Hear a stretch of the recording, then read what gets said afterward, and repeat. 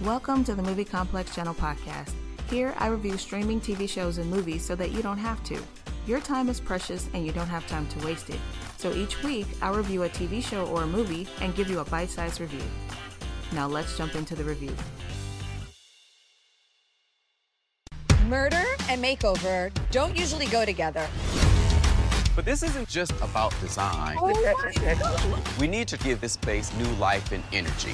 Are you trying to tell me that we'll find body parts? There's a distinct possibility, yeah.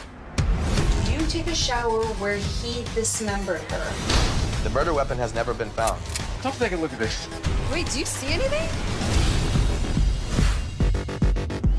Typically, I would say ladies first, but you're not gonna leave me upstairs in this haunted house.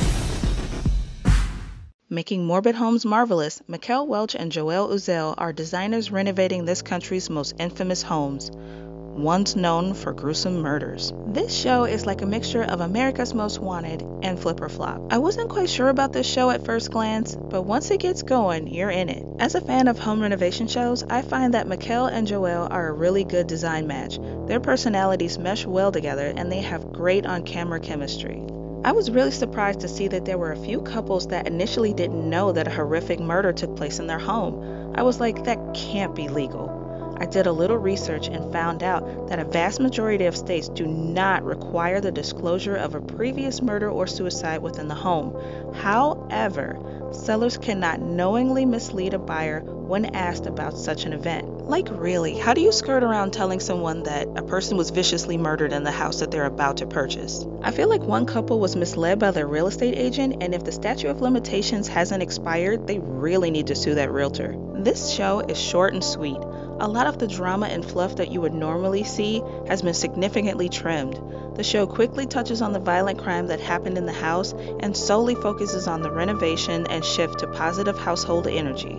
In some of these house flips, you can really see how these stigmatized properties have negatively affected their homeowners. In the end, this is a straightforward show that appeals to viewers that are interested in true crime and home makeovers. But is this a winning combination? I give Murder House Flip a 7 out of 10.